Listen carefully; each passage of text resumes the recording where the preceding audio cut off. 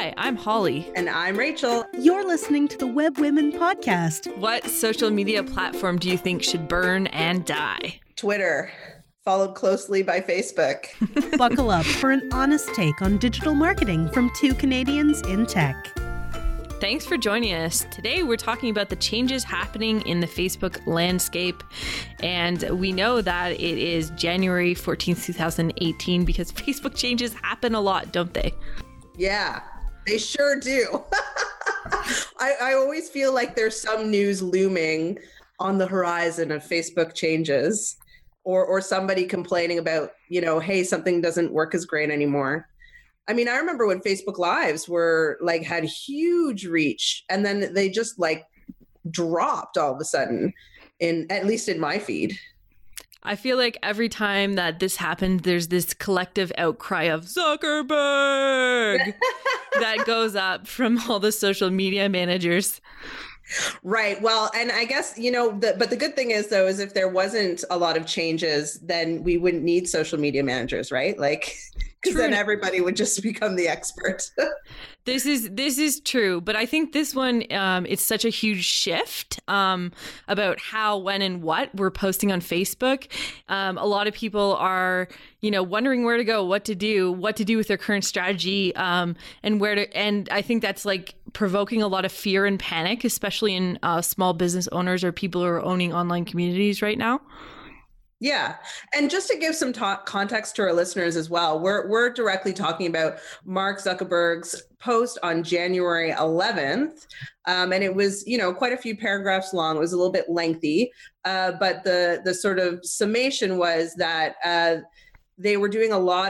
Facebook was doing research into how people interacted with their feed and how satisfied they were with how their feed is presented.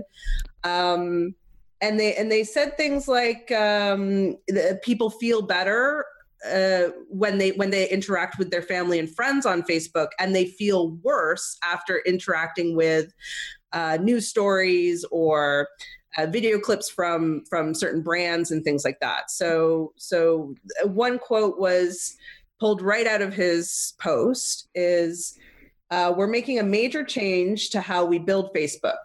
I'm changing the goal I give to our product teams from focusing on helping you find relevant content to helping you have more meaningful social interactions." So what do you think of that, Holly? I honestly don't think it's new. I mean, if we look at what Facebook was originally created for, it was supposed to be a way to connect with your friends and your family. For me, I live 3,000 kilometers away from mine. And so Facebook's a way we connect on a daily basis, a weekly basis where, we're showing off what we're doing. And if we didn't, I don't think they'd have any clue. Yeah, no, I know my dad, for example, would never go on Facebook except to see how the grandkids are doing. And that's it, really. And you know what? I'm okay with that. I'm okay with having that in my feed. That's what makes my feed, that's why I want to go and look at Facebook. That's what's in my feed, and that's what I love.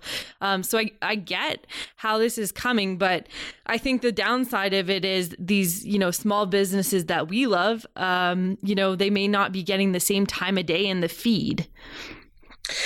Yeah. And it's funny that you say that you like to go see what other people are doing and how, and you like those personal interactions with your family. I'm kind of the opposite. I go onto Facebook because I like the browsing through what's happening in the world, or, funny cat memes or whatever, those those comical things and news stories is actually what I go to Facebook for.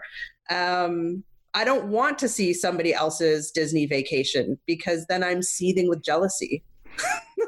Well, that might be indicative of a bigger problem, but anyhow. Yeah, probably. But I think it was really interesting. They were talking about less public content was going to be shown. And that included video. And video up until this point has really been, the place that will get engagement on Facebook, whether it's a live or whether it's a recorded video. You knew that video was probably going to do fairly well. And this change is going to say your video may not do as well. Right. And I mean, statistically, video would outperform by 186%. Or something like that. That's crazy. Yeah, if you were to post a video versus a regular text, as a business owner, as a page owner, your video would do that much better than anything else. Yeah, and so that might not be a strategy that's going to work the same way that it used to, but I want to talk about things that are going to work, because I think I don't want to dwell in the negativity, because I think there's a lot of negativity around it right now. I want to talk about what can you do? What can you do if you've got one of these pages, these engaged communities? How can you make sure they're still going to get your message? And I think there's several different ways you can do that. Okay, cool. I want to hear some. Lay it on me. So the thing about it is you got to have a content strategy, right? Like, you can't just be throwing stuff at the wall here on Facebook anymore. You've got to know that customer, and you're going to know what kind of content they're going to engage with. So I think that's, I think a lot of smart businesses have already done that, but this is going to come even more important here in 2018. Well, and I mean, just to expand on that as well, I think it's really going to boil down to more so showing up online as a business owner or as a business, as a person, and as a group of people. If that's your business as a team, then showing up as people, because people engage with people. They don't engage with businesses. So I think, yes, having a content marketing strategy was always a good goal, even before the big changes. But I think now it's even more important than ever to be really transparent about the people and the thoughts behind the business versus, I don't know, just trying to get clever with how you word your new event coming up. Or you threw some clickbait down. You put down something and said, if you love the sea, press a heart. If you loved the beach house, press the sad face, or whatever it is. And that's not going to work anymore either, because that algorithm is taking that into account now. But in terms of like content strategy, if you were one of those people who's posting like 30 times a day, maybe 30 is a little bit of an exaggeration. If you're posting multiple times per day, this is going to affect you, because that was a great strategy to throw pudding at the wall. But with this new see first in the newsfeed, only one of those posts is going to be seen. So even if you're somebody that they really want to engage in and it's really important, you're only going to get one of those posts at the top. So having smarter posts instead of having a multitude of posts is going to become more important too. Yeah, posting 30 times a day. I definitely know businesses that do that. Certainly in the news community, it's called the spray and pray method. Yes. Where you just dump as much as possible and hope that one hits. So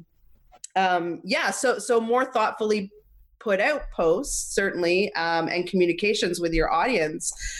Instead of that soapbox mentality of Facebook, or that, I'm gonna put out a dozen things and cross my fingers that one will work. Becoming more, not necessarily, because I don't want to say the word strategic, but being more real and thinking more of like, how would I want, if I was showing up to me, how do I want to look? How am I appearing to other people, or how would I want to interact with other people? Do I want to be yelling at them 5 times a day with all these different articles or thoughts or whatever? Or do I just want to really create that community and engage with people one-on-one, like real people? Yeah. And I think one of the pieces that came out, and I know one of the pieces that has sparked a lot of debate, is they were saying that if you're using schedulers, that it was going to totally drop the reach of your posts. And so I think there's a couple different things, but one is, sorry, can I just pause you for a second? Because if you're using schedulers, like, that has always been statistically not effective in Facebook. Absolutely. That's just not 2018. Like, that's been for, I don't know, as long as I can remember. That I would never make a post to Facebook with Hootsuite or Buffer or anything like that, because I know it's not going to hit. And honestly, for the last year, I know I've seen that happen with my clients and within my business as well. We stopped using those third-party schedulers as well, but I think there's some people still using them, and I really want to highlight that because it isn't effective. And I think if you really want to take a hard look at that, go and take a look at your posts now, see which ones are doing well and see which ones are not doing so well. If they're already not doing well, take that one out of your content strategy. It's not a good strategy anymore. Yeah, totally. And people who don't know how to do that, if you're on your Facebook business page, it's the Insights tab. And if you go into your Insights, and you can play around in there. But don't be afraid to dig around and to sort of understand the data, especially if you're a small business owner and you're just doing this yourself. That's really important for you to become familiar with, is the information, because Facebook provides that information back to you for free, and it's valuable. It's valuable insight into how well your page is doing. And I know you and I are all about data-driven stuff, so this is something that we're always looking at, but this is especially important in light of this as well. One of the things that I thought was really interesting that in his posts that he put out was he didn't talk about paid advertising at all. And I thought that was sort of interesting, which means that paid advertising is still going to roll along how it has been. Yeah, of course. I mean, Facebook makes a dump load of money in paid advertising. And I think I was talking to you, Holly, about this before, but paid ads on digital platforms have surpassed any other type of advertising. So it's surpassed television, it's surpassed print, and more money is spent in digital advertising than in any other media. And the really big player in that obviously is Facebook, as well as Google would be another big player in that. So Facebook has a huge market share on digital ads, and I don't necessarily think that they'll be making any changes to that, except to refine and tweak that. I mean, we've seen they've added ads to videos, Facebook videos on brand pages, inserting them into the middle of a video, which I find incredibly annoying as a user. I'm not a fan either. No. And so I think if anything, when it comes to advertising on Facebook, it's really just going to get more expensive and probably a little bit harder to do unless you have a really, really great understanding of marketing. And the part about it that really gets me, especially for other small businesses and local businesses, is that because they aren't covered, I think that's a really good avenue. Like if you haven't added the pay to play sort of element to your content strategy, I think it's a good time to revisit that, because with the changes to the algorithm and the changing environment here, adding some element of, either retargeting or paid advertising might be a way to kind of stay with the algorithm here with the changes to allow you to sort of weather them. So if it's something that haven't considered yet, it's definitely something you should consider with your new strategy. And I think the other one that people really need to consider is going live. And I know there's a lot of fear around going live for some people. But, within this little note too, Mark is talking about that Facebook Lives really lead to discussion, and they have 6 times more interaction. And even though we are seeing the change there, this might be something to add to your strategy too. And as you said, Rachel, right, it's very a personable way to do business for people to, see your face or see your office, as the case may be. Yeah, totally. Facebook Lives. Yes, they're very interesting. I would disagree and say that they're good for discussion. I don't think they're great for discussions, because you have to read, nobody can really talk to you. They have to type a comment. But that could change too. It could be that maybe Facebook will get more into group chats, in the sense that people can pop in, also with their face, and ask a question on video. Who knows? So that's what we've got for Facebook and it changing again. Again. So I'm sure we'll have more to say on that at a later date, especially once some more insights and data come out of it to see how it really has affected businesses and Facebook pages. Yeah, and for sure we'll share any strategies that really work well for us and our clients, and we'll be able to give some tips and pointers on how to manage this new changing landscape yet again. Loved this episode of the Web Women Podcast? Head over to iTunes or Google Play to subscribe, rate, and leave a review.